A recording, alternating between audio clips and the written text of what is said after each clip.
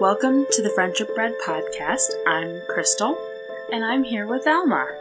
Hello. As you know, we love to be real and honest and have raw conversations. We like to talk about everything. Yeah. So, what are we talking about today, Alma? Today, we're going to talk about our own experiences with learning about our mental health, how to take care of our mental health, and what that looks like. I feel like I need to buckle a seatbelt or something. Like, we're going on a ride. Not too crazy of a ride, I don't think. We're definitely not experts. No. So... At least I'm not. I don't know about you. No, I'm definitely not an expert. Okay. I feel like we've both learned a lot about mental health and what it means to take care of our mental health. Yeah. You know, maybe growing up it wasn't something that we talked about a lot. Well, I think growing up, I thought that, the only people who had to worry about mental health was, if you had, schizophrenia or bipolar or something like that. Then you need to be actively doing something about your mental health. But otherwise, it's not a big deal. Yeah. I didn't realize that depression and anxiety were part of mental health. Yeah. And I didn't realize how common they were either. Yeah. I thought that having to worry about your mental health or take care of your mental health, I guess not worry about, but having to take care of your mental health was a rare thing. Yeah. You know? I mean, that was kind of my perception as a child. Yeah. I totally understand that. I know what you mean. What do you think your perception was? Pretty much the same. If I heard of a couple going to couples counseling or something, couples therapy, it was a big deal. They have to go to couples therapy? Now I'm oh, good! They're going to couples therapy! Good for them! Yeah. Or, okay, if somebody was going to therapy, there was this idea that something was probably wrong with them. Yeah. And now I'm I am on board the let's all go to therapy train. Even if you think there's nothing wrong with you, hop on board the train. Yeah. Here's a free ticket. Go get therapy. Right there. That's funny.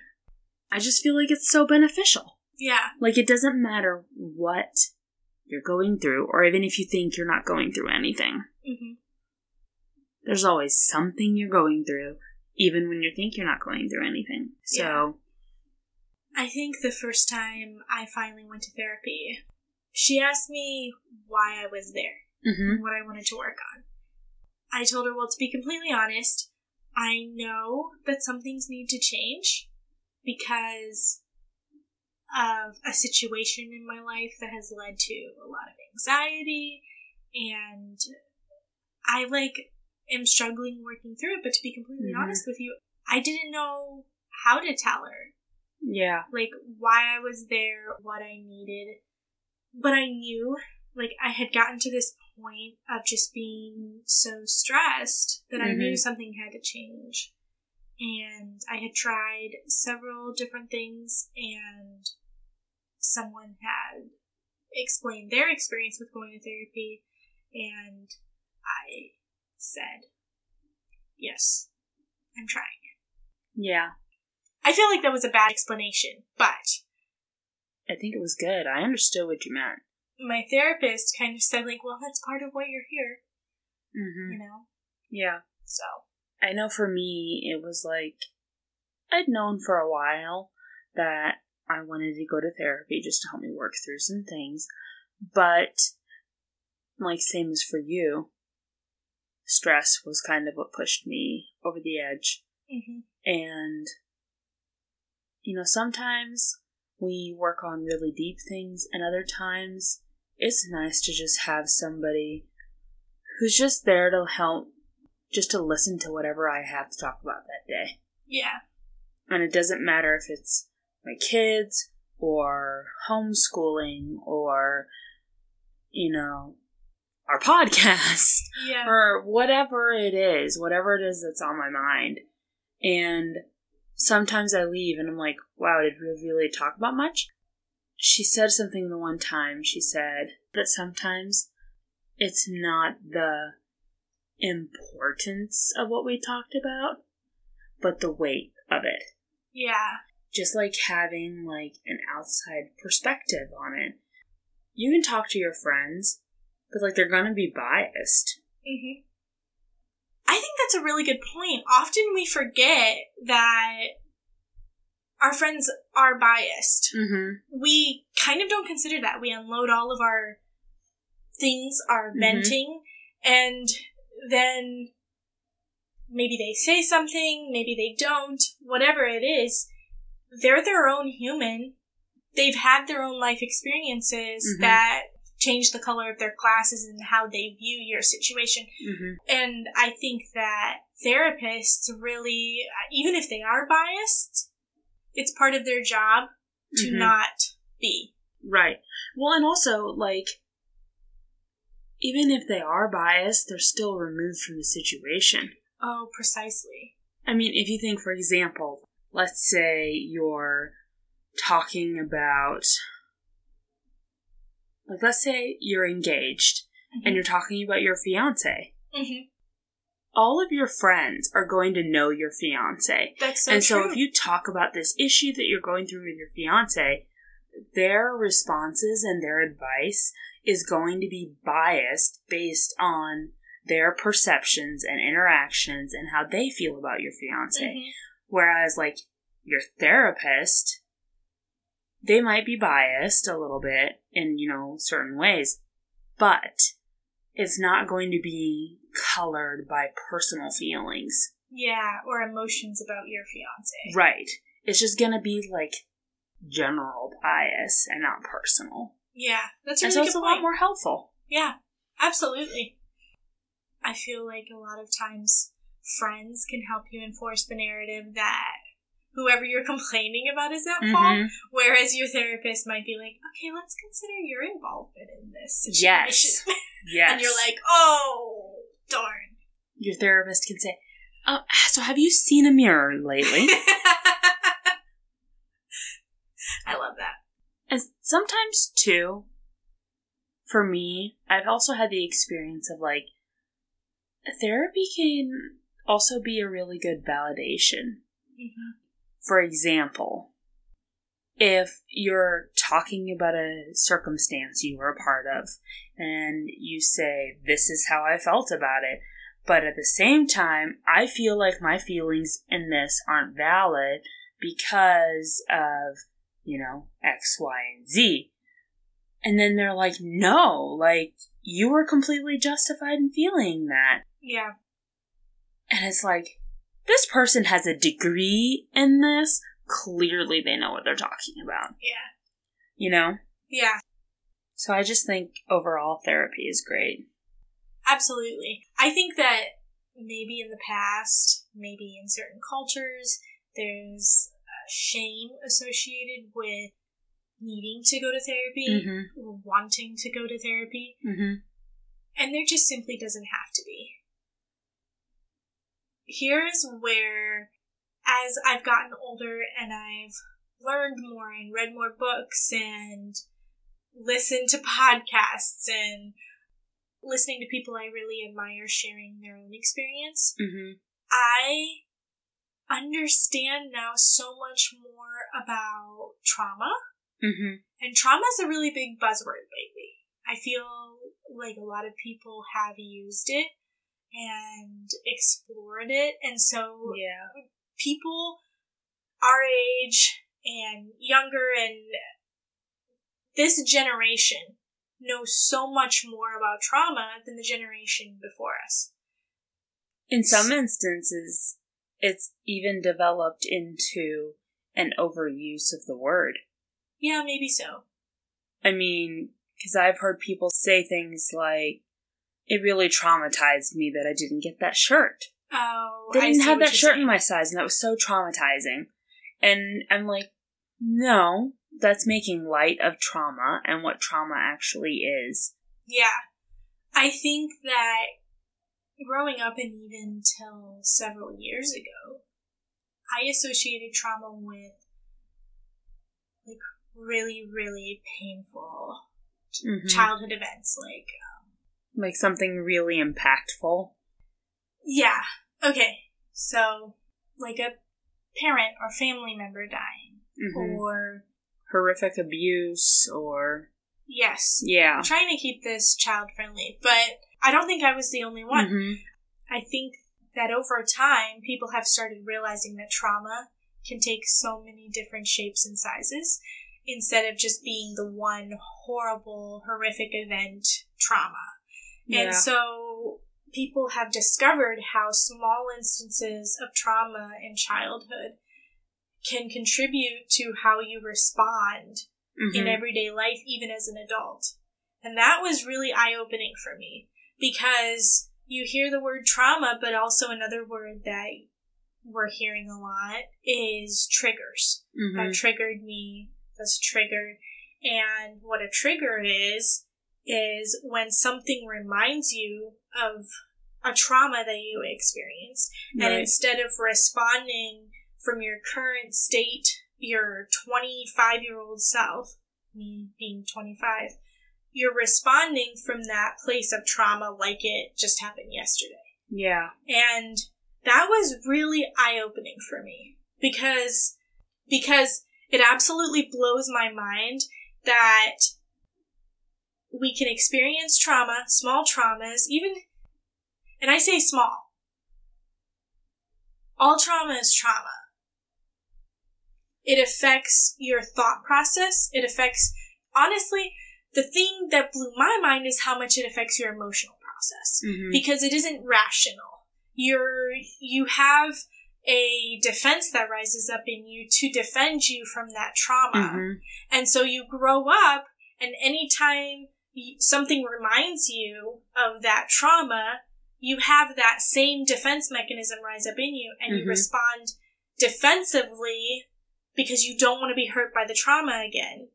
And I heard about it, and then I read about it some, but it has to do with because the part of your brain that processes trauma and stores trauma is what they call, I think, your lizard brain. And that part of your brain doesn't know time. Yeah. Exactly. So that's why the trauma feels so fresh. Yeah. But I just thought that was really interesting. That is very interesting. I don't know, before I heard that, I don't think I'd ever heard trauma explained that way, in, like, the sense of time. Yeah. And the woman who was talking about it, well, it's a name everyone has heard on our podcast before. Everyone knows we love Ruthie Lindsay. She was talking about how she will go to that time and be like, she'll tell herself, like, no, Ruthie, you are loved. Ruthie, you are safe. And she said the amount of trauma that she's been able to work through in that way because of the fact that that part of your brain doesn't understand time. Yeah. Is just mind-blowing. Yeah. And that just, like, is crazy to me. It is that crazy. We could sit here and I could be talking to little Krystal and you could be talking to little Alma, and whatever it was that had happened to us, like, it would still feel as real as if it happened yesterday. I think that's why, I mean? Yeah, I think that's why when we do have something in our childhood that we still remember, like, so vividly to this day, honestly, that can be good and bad. Oh, yeah, because I have a lot of really good experiences that I can still go right back to that moment, and I can feel so happy, and I can feel all the joy of that moment. But then I also have other moments that I can go back to, and the pain feels really fresh and raw. Yes. Which is actually, side note, the best way I've ever heard grief explained. Mm-hmm. Have you ever heard grief explained like the button in the box? No. Grief, the best way I've ever heard grief explained is that it's a button in a box. And at first the button takes up pretty much the whole box. Okay. And over time, the button stays the same size. It's this, whenever you hit the button, oh, I forgot a key part. There's a ball in the box. And the ball just hits the button over and over and over and over again and reminds us of the grief. Mm-hmm. And every time the button gets hit, we remember the grief, and it's so, so painful. And over time, it's not that the button gets smaller, it's that the box gets bigger. Because we add more experiences to our life, more time passes, people get added to our life, we have new experiences, and the box gets bigger. So the ball has more room to move around. But every now and then, it's bouncing around the box like the logo on a TV when you were a kid. And you're like, hit the corner, but it never hits the corner. Right.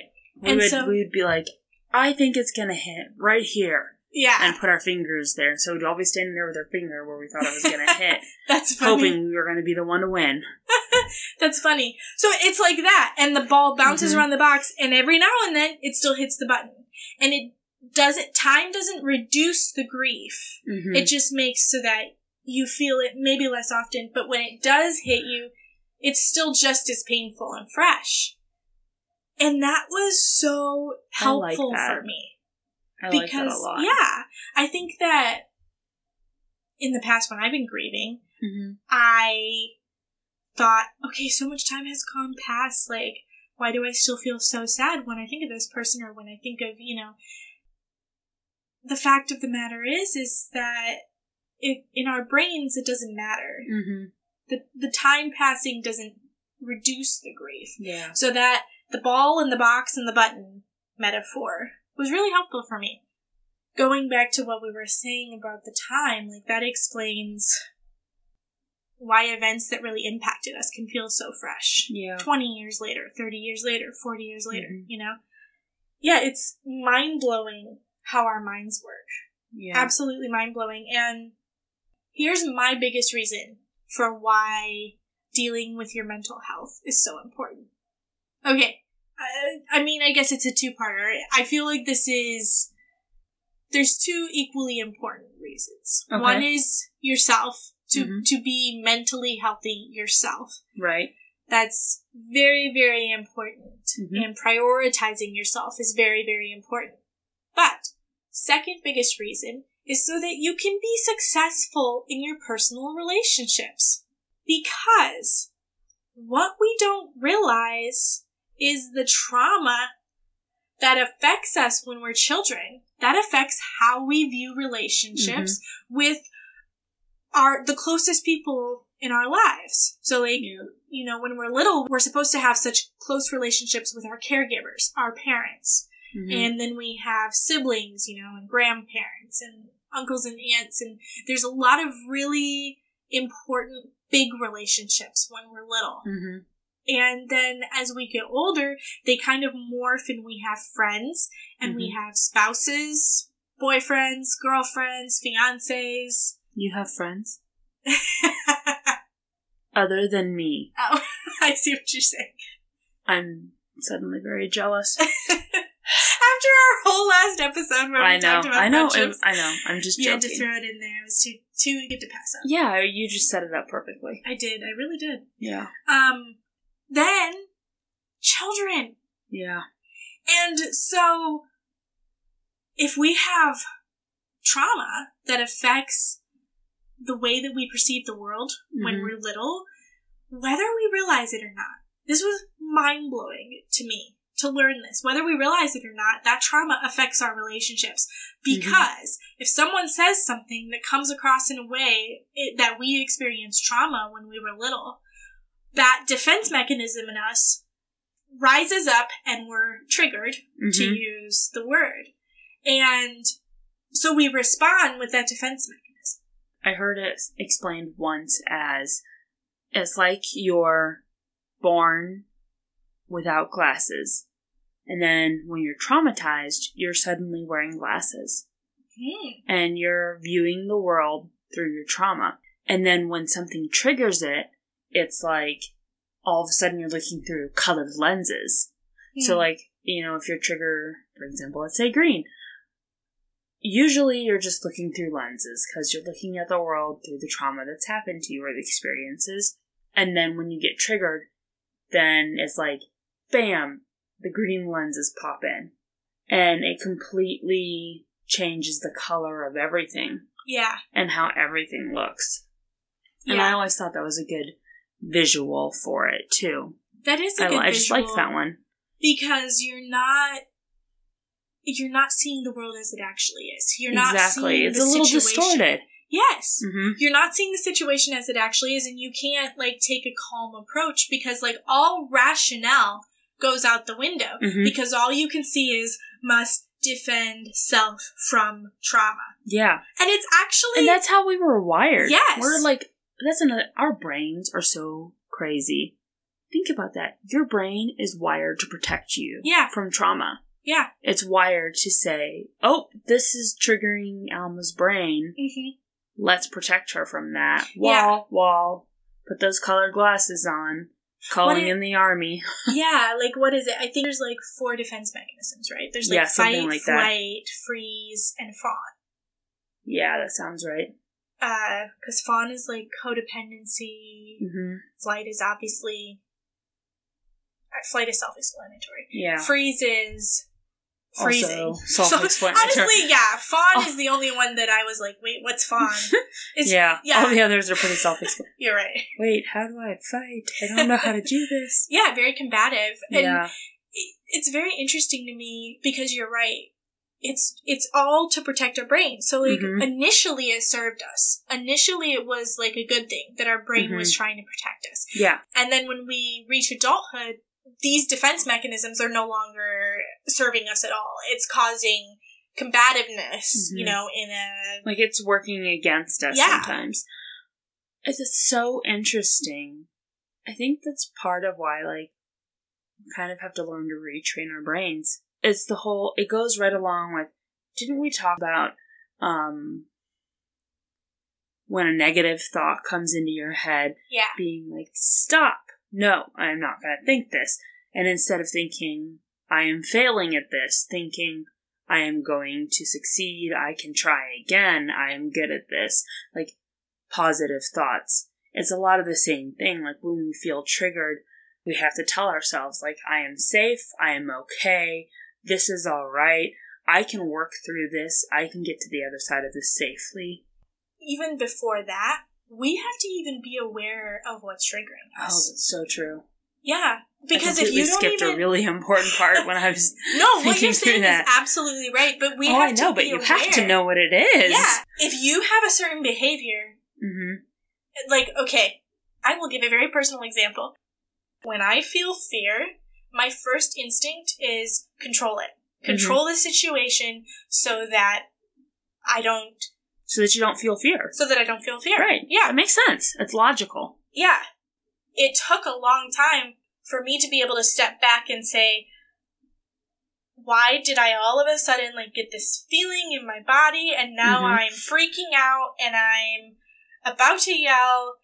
One day, all of a sudden I was like, I'm feeling fear.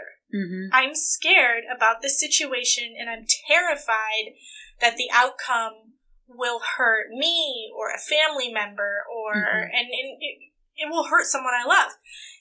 When I was able to step back and realize how much fear I was feeling, I was able to then logically step out of it, let myself feel the fear. Did you know that, side note again, an emotional reaction, do you know how long an emotional reaction lasts? No. Do you have a guess? Like a second? Oh, okay. See, you're on the ridge. When I first heard that, I forget where I heard that. Someone said, how long does an emotional reaction last? And I was like, I don't know, 5-10 minutes. It's 90 seconds. What? Yeah. It's only sense. 90 seconds. Unless you harp on it and then you have the emotions that rise up in you about the emotion Which you're we having. do. Yeah, we do. I find myself doing that. Like, something will trigger me and this emotion comes up within me. And instead of, like, being like, okay, breathe through the emotion, work through the emotion, let it go back out, I'm, like, replaying the situation in my head. I'm, like, thinking it over and over and over. Yeah. Playing through possible scenarios. I could say this, and then they could say this, or I could say that, and then they could say that. And I think for me, if I'm having a bad emotion, I harp on it, and I'm feeling like I absolutely cannot feel this bad emotion. I don't want to feel this bad emotion. Oh, so then, I see what you're saying. Yeah. Do you know what I mean? I think so. So then I'm trying to get rid of this bad emotion, but I'm harping on it, and now I'm upset that I even had the bad emotion, so now I'm experiencing emotions about having the bad emotion, and it just builds. Okay, so you're like, no, I don't want this emotion. Please go away. Yeah. And then it doesn't go away. And then it doesn't go away. See, and so I tend now to I'm be upset like... that I'm still feeling the emotion. Yeah, okay. I see what you're saying. Wow, I didn't realize that we processed that so differently. Because I tend to be more like, I'm feeling this bad emotion, and I really hate it. And then, like, in the back of my head, I'm, like, prolonging feeling it. Yeah. By running through the scenarios. Yeah. Because then I keep feeling it. Yeah. And the thing is that I'm prolonging it too by not letting myself feel it. Right. Because later it comes back up. So we're just prolonging it in different ways. Yeah. That's so interesting. It is very interesting. And so my point in saying that is that emotional reactions only have to last 90 seconds. Okay. And if I would just feel the fear and let myself feel the fear, in 90 seconds, I would have probably calmed down enough to then approach the situation, take the fear out of it, and make a logical decision instead of trying to control the situation and being terrified every second. Mm-hmm. So, for me, personally, how that applies to my life, like in a relationship, is that Tanner will bring up something that he wants to do. Mm-hmm. And my first if it sounds dangerous or something, my first instinct is, oh my gosh, you absolutely cannot do that. No, don't you dare do that. I will not let you. Says the person who's jumped out of a plane. Yeah, I know. Wow. You are an enigma. Okay, but there's a lot more dangerous things than jumping out of a plane. I don't know about that. You have a parachute when you're jumping. Okay, Tanner likes going into the ocean, Krystal. Do you know what's in the ocean? Yes. Sharks. And lots of other people, too. Oh my goodness. People have been going in the ocean a lot longer than they've been jumping out of planes. Okay, I don't mind going on the ocean. I'll go on a boat on the ocean all day. Whatever. Going in the ocean? Totally different story. People have still been going in the ocean a lot longer than they've been jumping out of planes. Neither do I. I am petrified of the ocean. It's one of my worst fears. Aren't you scared of the ocean too? No. No? No. Oh.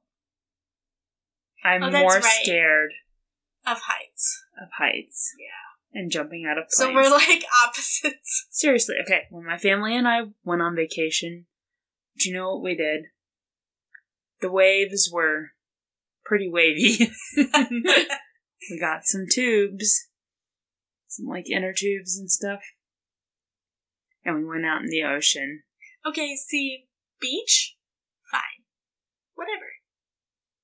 I'm talking about swimming out 2 football fields to a reef with nothing but you and a paddleboard and a snorkel mask and a spear gun.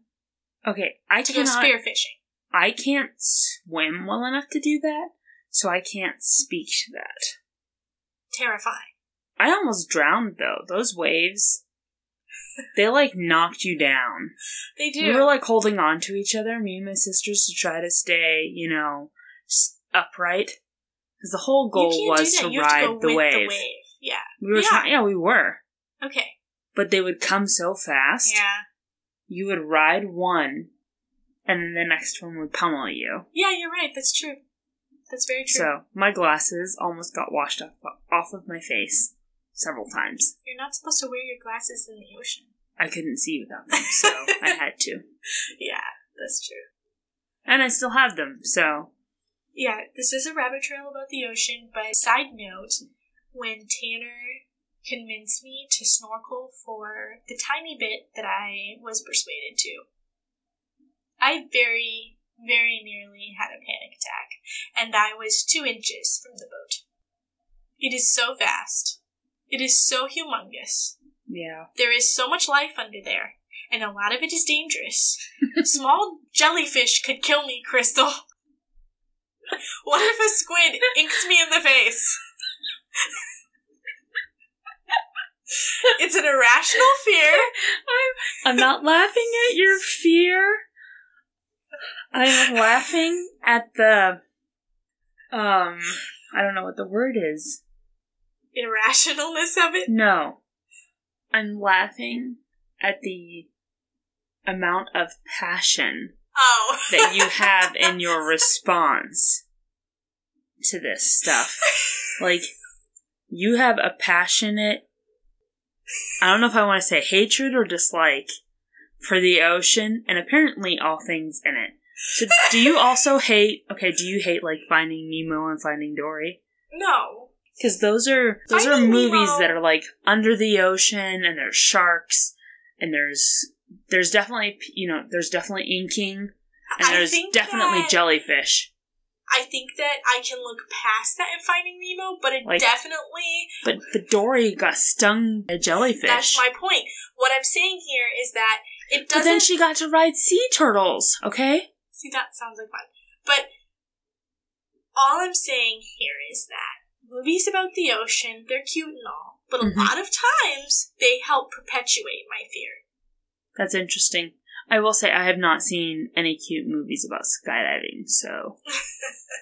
Give me a plane and a parachute any day over the ocean.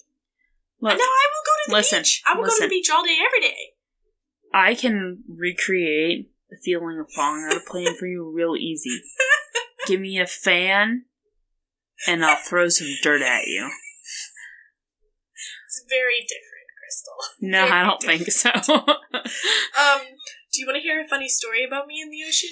Oh, man, sure. So, the same trip where Tanner made me... Okay, he didn't make me. He did allow me to make my own choice, and I was like, you know what? I'm going to face my fear. He persuaded you. He persuaded, yes. Mm-hmm. I got into the ocean with my snorkel mask thing on, and I was holding on to, like, on the back of a boat, there's, like, the stairs that you climb into the boat, and when you're in the ocean, they can, like, extend. And I was holding on to the end of it because I was terrified to let it go. I let it go for a second just to, I'm facing my fear. And I turn around and I see a tiny jellyfish go past my face. Now, mind you, my brother is along on this trip. It's Tanner, my brother, and me. And Tanner and my brother are out, I don't know, maybe 20 feet from me. And they're just having a grand old time, watching sharks swim underneath them. Meanwhile, I'm 2 inches from the boat, and I see a tiny, when I say tiny, quarter-size jellyfish swim past, don't you? Swim past my mask. Here's where I say irrational. This is what I mean when all sense of rationale leaves your body. There was not one rational thought or one proper emergency response. I feel like you told me this story before. Did I? I think so, because I think I know where this ends up. But I'm really, really liking the inventive way you're telling the story this time, so I want to continue. Like, tell me the rest of it. So it swims by my goggles. All sense leaves my body. I am on fire. Like, all the muscles in my body are firing. It's okay if you're on fire, because you're in the ocean, so picture. Water will put out fire. There you go. I'm flailing. Like an insane person. Tanner said he turned around and he saw me and he was like, oh god, there's a shark attacking Alma. And because I'm wearing stupid flippers, I cannot get my feet into the ladder.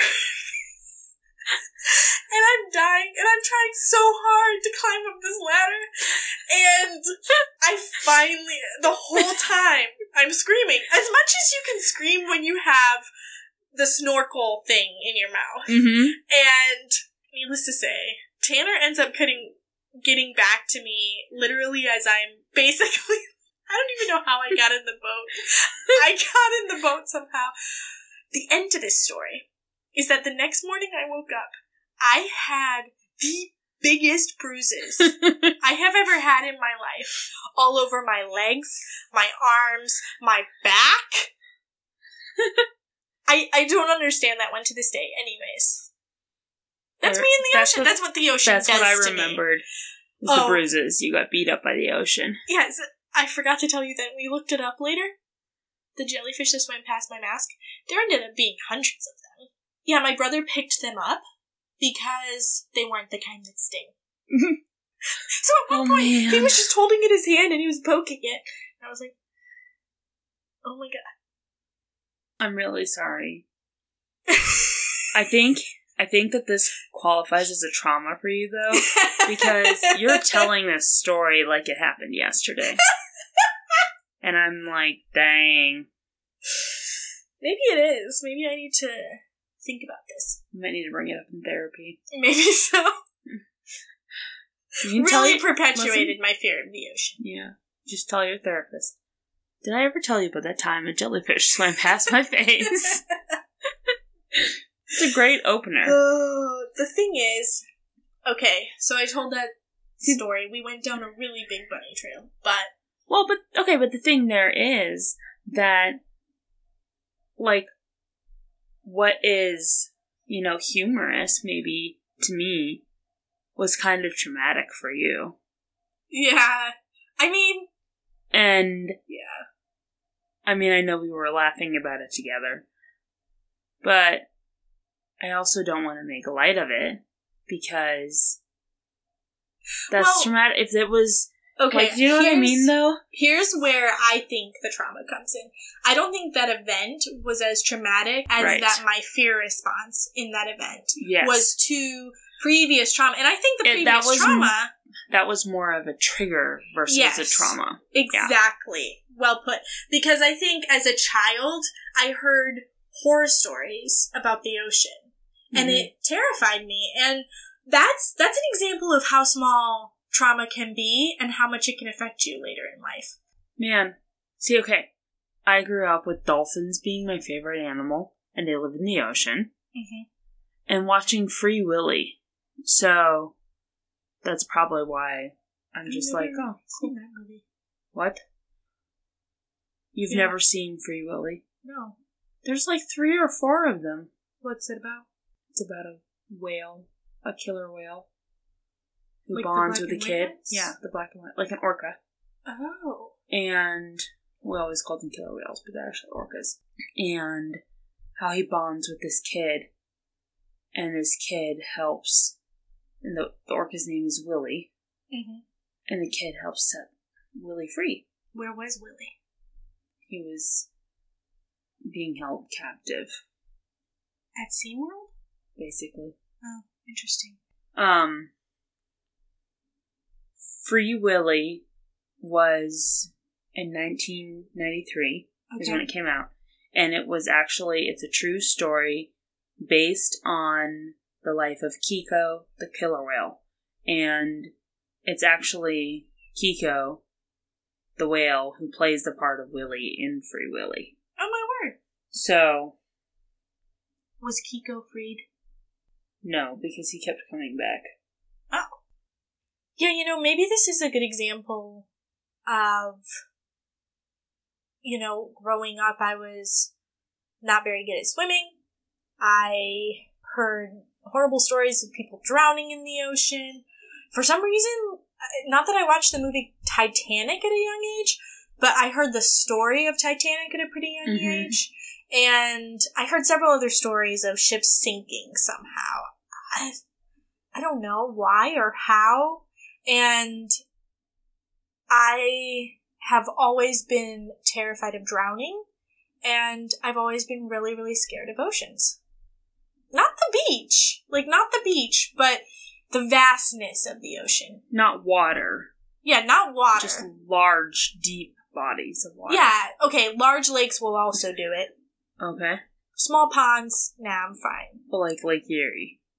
I mean, yeah, once you get out there a ways, I would not want to be swimming. Just scares me. It's less than because I know there's not sharks in Lake Erie. I think it's just interesting how, maybe I heard some of the same stories as a kid, but for some reason they left a different impact on you. Yeah. Just like, I don't know what it was about heights, but something with heights left an impact for me. Yes, that's what I was going to say.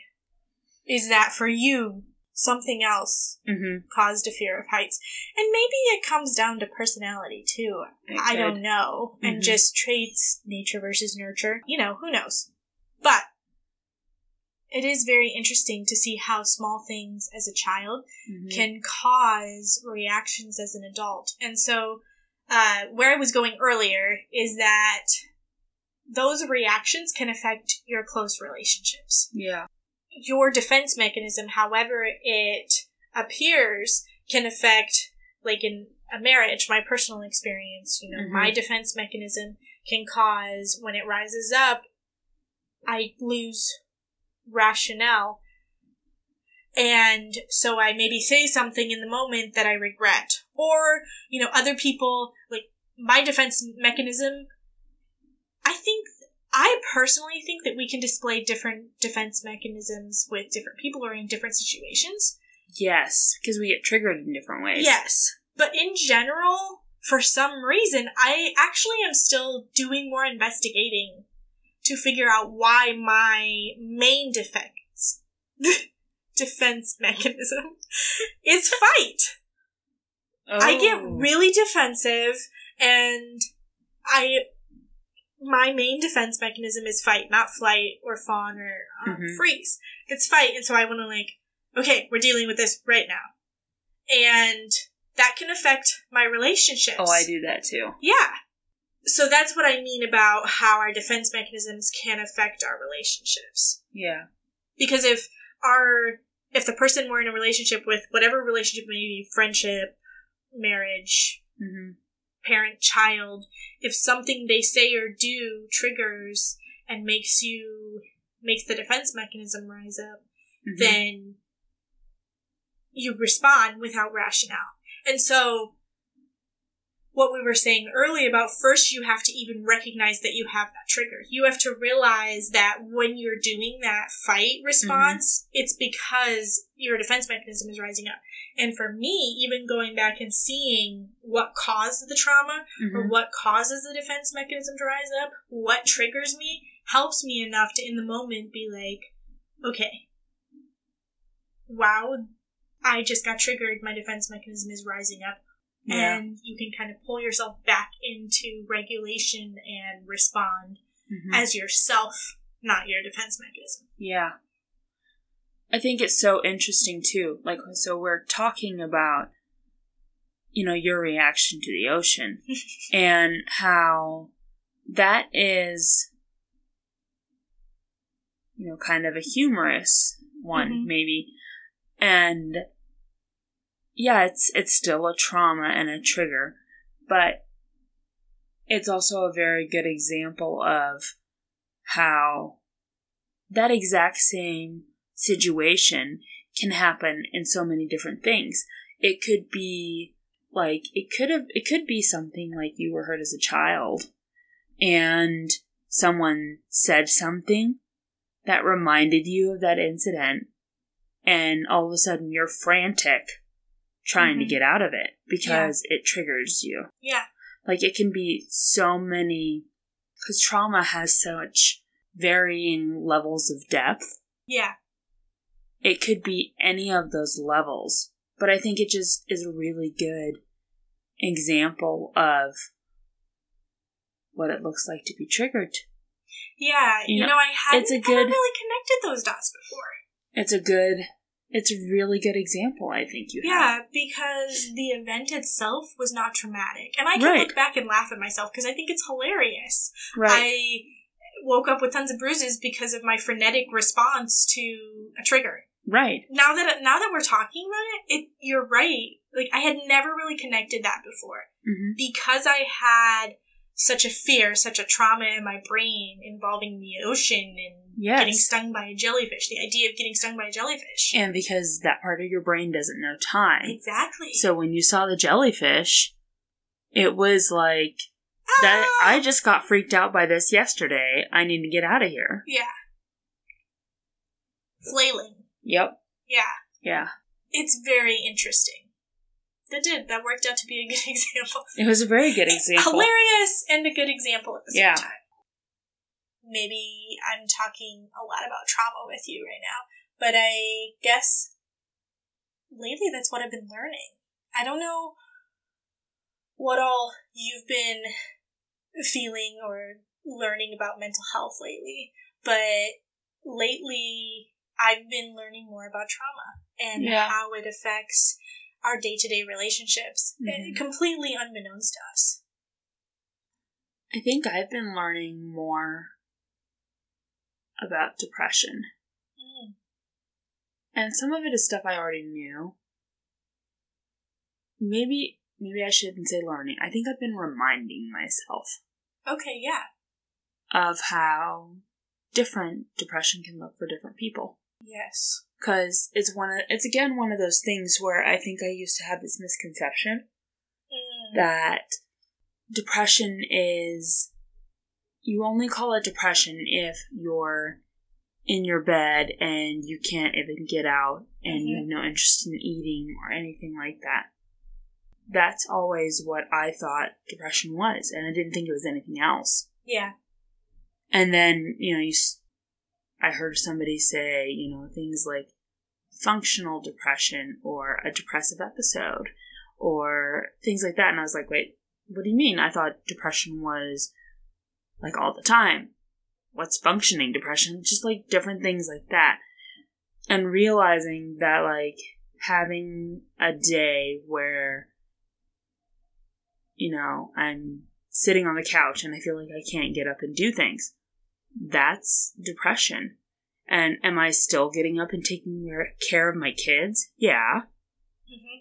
But that's because it's a functioning depression. Yeah.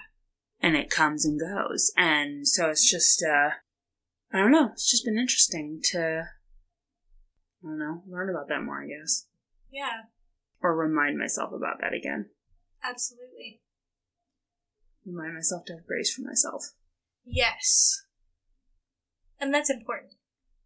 I think that with depression, I think that a lot of times my perception was that depression is feeling sad. Oftentimes, and again, like you said, it looks different in different people, but oftentimes depression can look more like being numb. Yeah.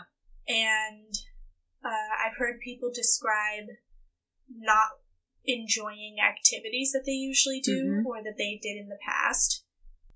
Or even food they like to eat. Yeah, just not enjoying things that they have looked forward to in the past. Listening to their favorite music. Yeah, that would be a big thing. Yeah, our mental health, in general, mental health really does vary so much person to person. We never know what someone's experiences have been in their life up to the moment that we meet them, up until, the moment that we interact with them. So we don't know the responses they've had to the events in their life. It's so subjective.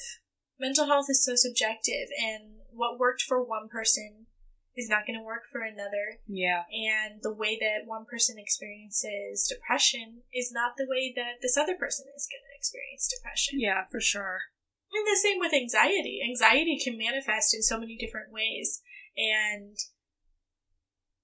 anxiety doesn't always have to be having panic attacks, you know? I agree.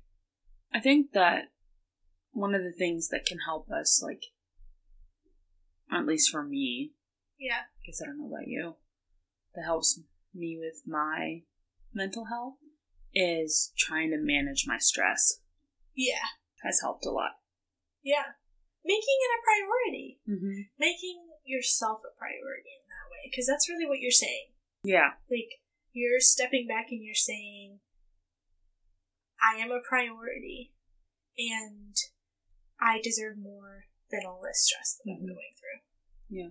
Well, I feel like that's why I did some posts on our Instagram.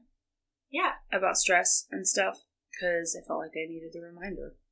That's wonderful. So you're preaching to yourself. Yeah. Absolutely. Yeah. I feel like we're often preaching to the choir. Yeah.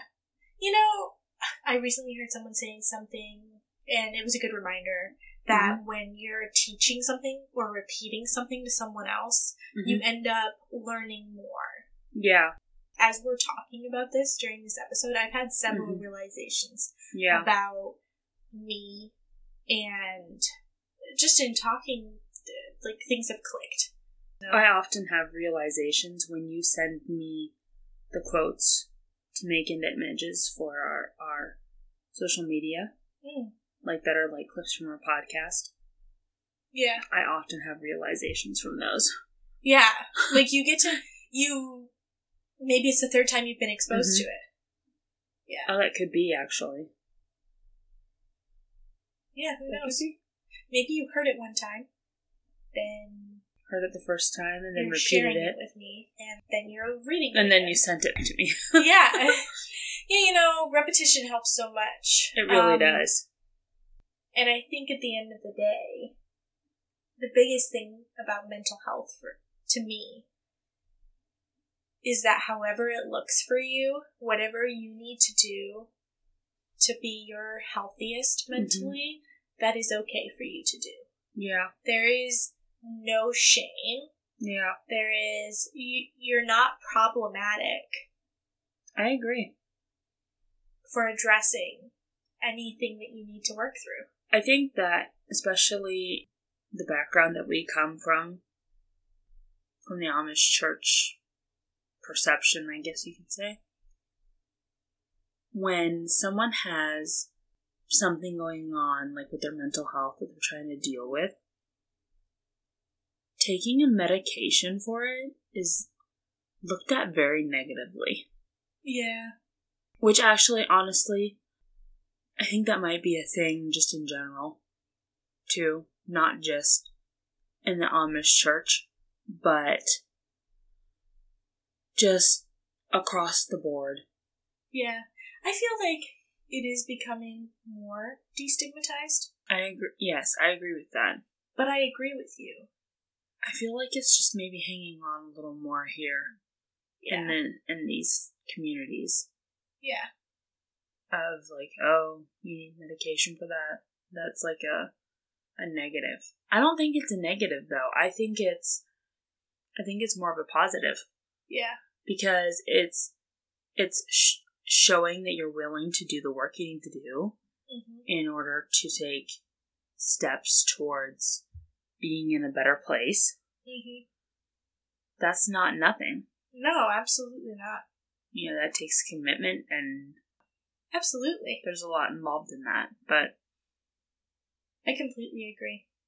So I said earlier that whatever we need to do to be our healthiest mentally is what we need to do, and it just reminds me of how much we've talked about boundaries.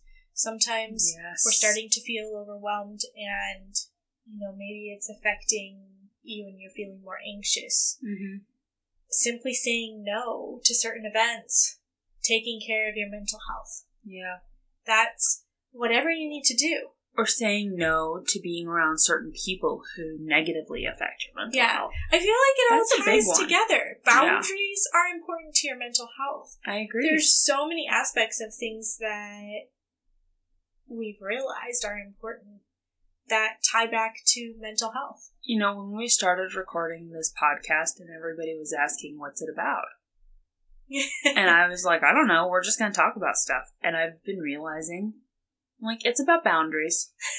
Everything ties back to boundaries. Everything ties back to boundaries. And boundaries are so important and looked at so negatively. Yeah. Like, especially just with our backgrounds. It's just like, if you have boundaries, you're selfish. And you're not. Putting value on your mental health and saying, I'm sorry, like, when I spend time with you, that negatively impacts my mental health, so I can't do that.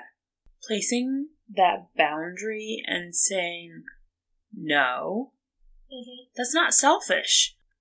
Putting a value on your mental health is important. It's important for you. If you're married, it's important on your spouse. It's important for your kids. Like, it's important for the people around you who depend on you. Yeah.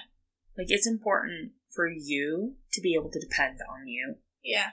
You live with yourself. You do. I live with myself.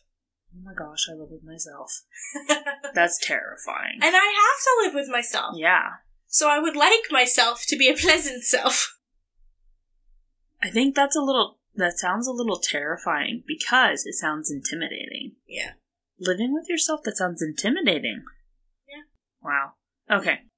For me, like, placing boundaries on things that negatively affect my mental health looks like limiting the amount of time I spend on Instagram. Limiting the amount of time I spend on my phone, period. Yeah. Increasing the amount of time I spend in the sun. Yeah. Increasing the amount of time I spend with my dogs. You know? Oh, man. Thought you were going to say increasing the amount of time you spend with Krystal. That too. I just hadn't gotten that far yet.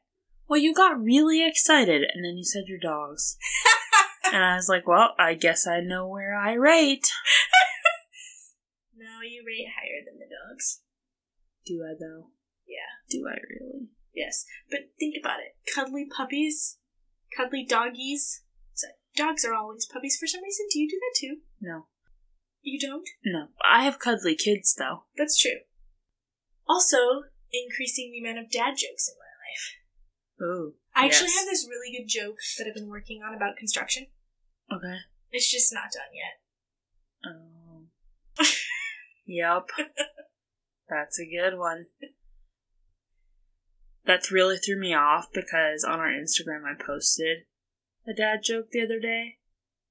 And I was like, I was pretty sure she saw that. I don't think she's going to tell me that one. Was it the same one? No. Oh, okay. I didn't think so. No. But no, it was just like, I was still thinking through that. You know? I think my brain's on slow speed tonight.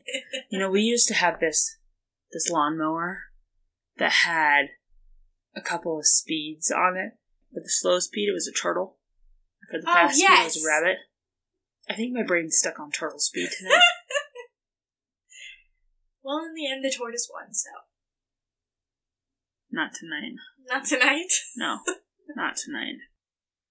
Well, I'm sure we'll have more conversations about mental health because we have covered quite a few things, I guess. Mm-hmm.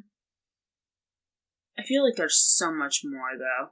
Yeah, we've had a lot of conversations just like this. Yeah. About mental health and how different things we've learned has affected us. Mm-hmm. And I love that. I love having those conversations with you because sometimes you have those aha moments while you're talking and something clicks. Yeah. You know, there's something wonderful about going to therapy and having someone totally unbiased to talk about. We talked about earlier that our friends are biased, whether they want to be or not, but there's also, it's wonderful to have friends to talk to about different aspects of your life and having them to bounce things off of. Yeah.